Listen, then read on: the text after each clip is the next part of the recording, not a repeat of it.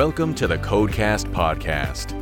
Real-world insights for your daily medical coding and billing processes. And now, here's your host, Terry Fletcher. Hello, everyone, and welcome to the Codecast podcast today. My name is Terry Fletcher.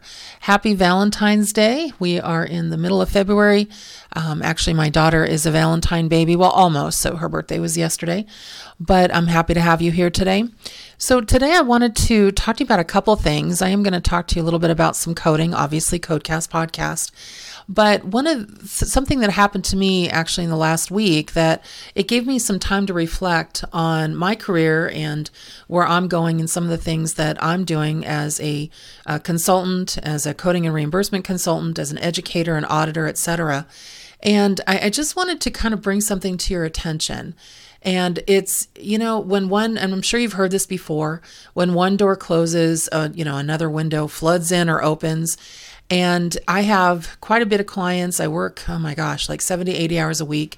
And due to budgetary constraints, I do have one client that decided to scale back, my biggest client actually, their auditing needs. So that'll scale back what I'm doing to where I can actually work a normal work week, hopefully. And I was actually a little nervous about that because I'm thinking, okay, well, that's almost 30% of my income, and that's quite a bit of chunk. But then as soon as I got the notice that they're scaling it back, not canceling the contract, but just scaling it back quite a bit, I thought, okay, no problem. That'll give me time to work on this one project I've been trying to get off the ground for a year, and it'll give me more time to really dig into my business. And how many times do all of us have stacks of AAPC magazines we want to read through and just sit and read them? I just got a new book that was something that I've gotten halfway through, but I wanted to just sit and read it, from attorney Suzanne Lee Wahlberg on compliance for physician practices. And it's awesome because it's for small practices. And so there's just so many things that I want to do. I also write books myself, and I haven't had a chance to sit down and just write. And so I just want you to keep in mind that for those of you that are consultants, those of you that are employees, those of you that feel like you're so overwhelmed with your job and with what's going on, take some time to reflect about it and just, have some quiet time. And the sun's starting to come out. Well, in parts of the country, I'm in California, so we're starting to warm up a little bit. But just, think about what you really love doing. And for me, even though I'm good at auditing and I like auditing, I love writing, and that's what I love doing. And so it was just kind of a wake-up call or reflection to figure out, what do I want to do? Well, I want to read more, I want to learn more, and I want to write more. And so what I've tried to really do is start my day at least catching up on all of my reading for information. I realize it's work reading, but sometimes we are going through some of our alerts that we get from Medicare, from different regulatory sites, and we're skimming. We're actually not reading it. We're not going through and dissecting it and fine-tooth combing it, and we really need to do that. And don't even start watching videos, unless it's your favorite informative and it's going to help you podcast or whatever. I like the audio only because we can listen to it in our car.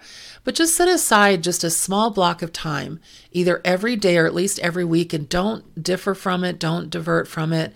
And just think about, start your day with learning, start your week with learning, and it'll really give you some ideas on what direction that will start to give you a little bit more excitement about where you are in your career, in your job, and it'll just start your day and your week off a lot better. So from somebody who works 7 days a week, 80 hours a week, who's now going to get to take a day off during the week and be less busy. And you've heard me say I just put in a pool in our house, and I feel like I haven't really been able to use it as much as I wanted to. So now I'm going to take that time and get in the pool and get moving at least 5 times a week. But it's just protecting your time and making sure that you continue to realize that your time is your time, and you have to you have to make lists, cross things off, but then walk away. You know they're always going to be there. It's not going anywhere. But protect your time. Start your day, start your week with some learning, and reflect on what you really want to do in your career and in your job that makes you happy, and find a way to get there. Whether it is scaling back something that you're doing or switching directions. I just think that would make such a difference in not just our attitudes, because right now, whenever I read the mail, or whenever I read online email, or I read what's going on in politics, boy, I need to stop doing that. It makes me depressed, as far as just, it's not clinically, but it just makes me think, why did I open up my social media? Why did I do that? I'm much happier focused on certain work that I'm doing, things that I really love doing. And I just wanted to put that out there, because I know we all get very busy, but you want to do things that make you happy. You want to protect your time. And even if it's a leisure book, if you want to sit and just read a book, do it. You need to make the time for it, because we haven't been doing that. And I just think it's really important. Okay, so what are we going to talk about today that has to do with coding? Well, a couple things have come up for me lately, and I just want to kind of really stress about some things you can bring to your physician's attention and I was doing an E&M 2023 session for a couple clients of mine. And one thing that I think people miss sometimes in the E&M sessions is the fact that you also have to talk about diagnosis a little bit. And we've had some new codes come up when it comes to social determinants of health. And the doctors and providers are always wanting to say, well, I refilled medication, so that's a level 4 visit. Okay, move on.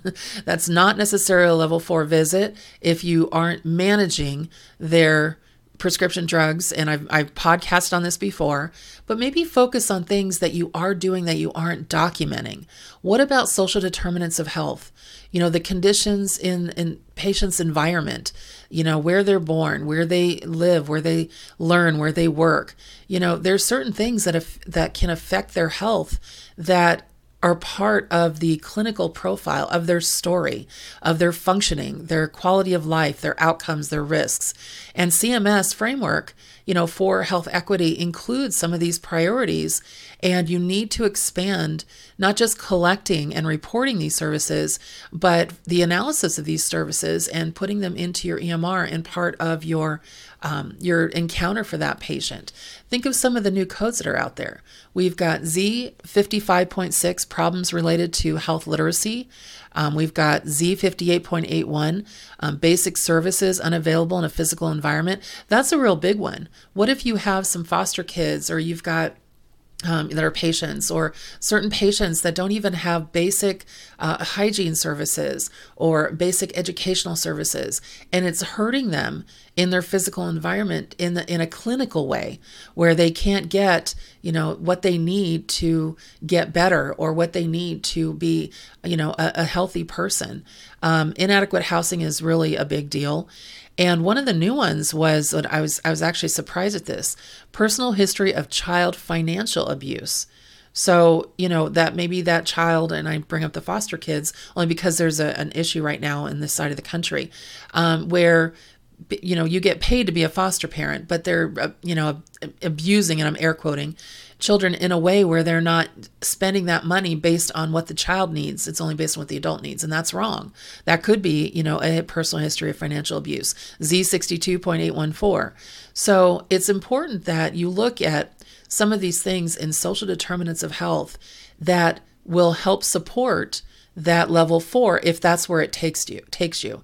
So some of these updates, and now that I-10, since the pandemic, is updating not only their diagnoses in October 1st, as they always do, but since the pandemic, they also give us new codes are added in April. So that started a couple of years ago.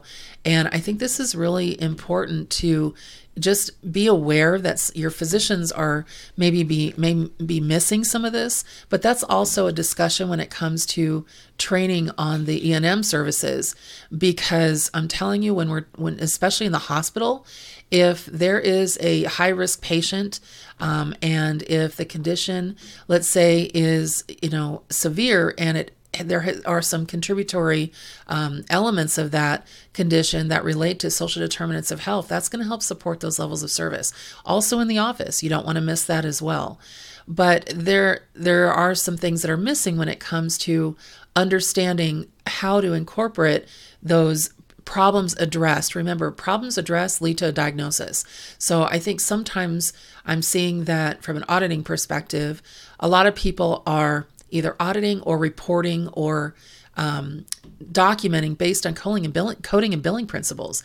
And you have to look at it beyond that. You have to look at it as a clinical profile, as a patient story that some other provider may be reading what you read and what you're documenting. And you want to make sure that they don't counteract or contradict what you are planning for that patient from a treatment perspective, because it could set the patient back.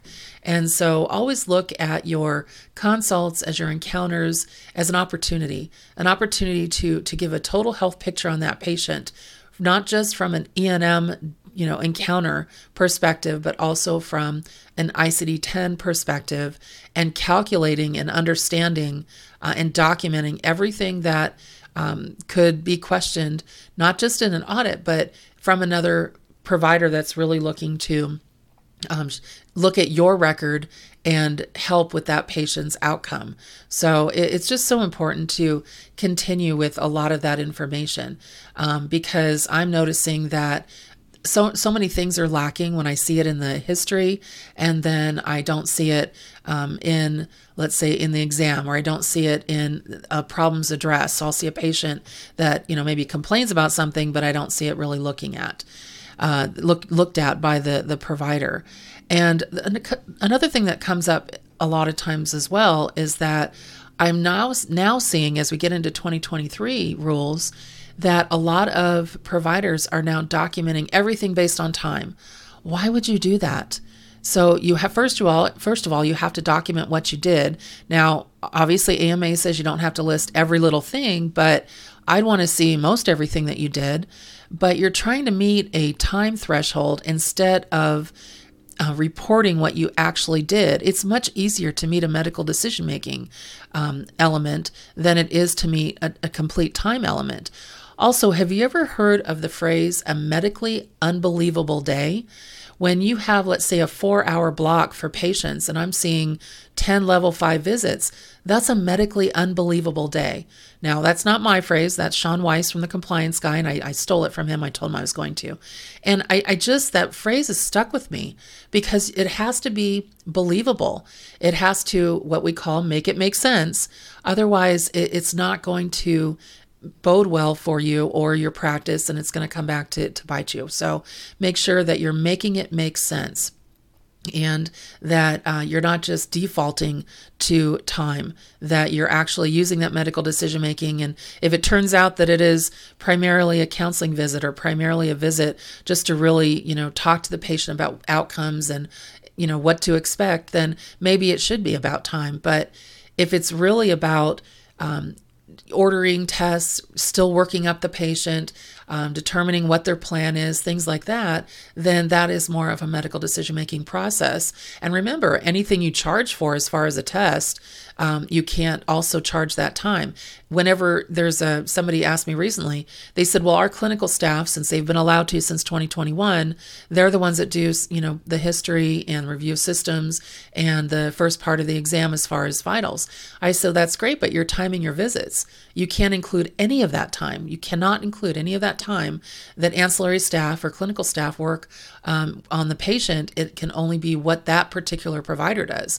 So if I don't see that carve out, and I know that's happening, I carve it out for you from an auditing perspective. And I know this is now starting to be looked at through many payer audits. So just, as we go through and we're learning and trying to figure out how to make this 2023, these E&M rules work. And it's tough, especially in the inpatient observation status with place of service that's going to be different for the same codes. It's important that you relate to your providers that, look, this is about you and it's about the patient. It's about your thought process that gets you from this point when they come in and you're addressing the problem to this point when you're ordering information, ordering tests, ordering diagnostics and determining what the risk on that patient is, and then how you're going to manage them or treat them. And we can't figure that out unless you tell us. And so it's important to do that with also supportive documentation and diagnoses. Now, for my personal tidbit today, it is kind of personal and it's kind of work, but I wanted to shout out to some great people, Brenda Knapp and Roy and Ronald and David, a lot of guys this month actually giving me some great feedback on the podcast. Thank you guys and gals, and it's just been really nice. So Stacy, Maria, Andrea, Christine, and Christina. So thanks for all the such positive feedback. I can't even tell you how nice it is to open up an email and somebody saying, I just wanted to send you a quick note to thank you for continuing your podcast. We love them. So I can't tell you how much I appreciate that. And yes, for those of you that asked after I complained in December about Brussels sprouts, I think a dozen of you sent me Brussels sprout recipes. All I'm here to tell you is that they're evil.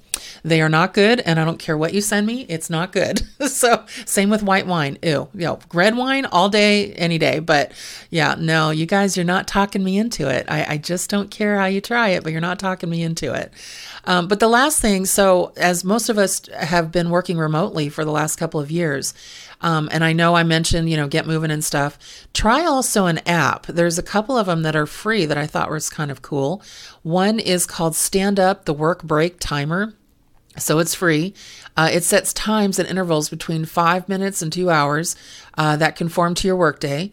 The app won't send you reminders before or after work unless you want them to, but it schedules you reminders to stand, drink some water, and just walk for 10 minutes across the house, back and forth. And we forget to do that. I can't tell you how many times that I start my day and then all of a sudden I'm like, oh my gosh, I mean, this sounds weird, but I need to go pee, right?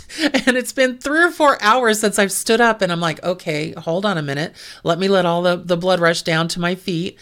So we need to get moving. Otherwise, we are going to be very, very old and crickety. So I thought that was just something kind of cool. Randomly Remind Me is an app for Android. So if you don't have an iPhone for the Stand Up, the Work Break Timer, use Randomly Remind Me, and that's for the Android. And it's very similar, sets reminders, and just get up and stretch and drink more water. So anyway, I just thought that was something fun that I would send over to you. And I hope that some of you actually take it to heart and use it.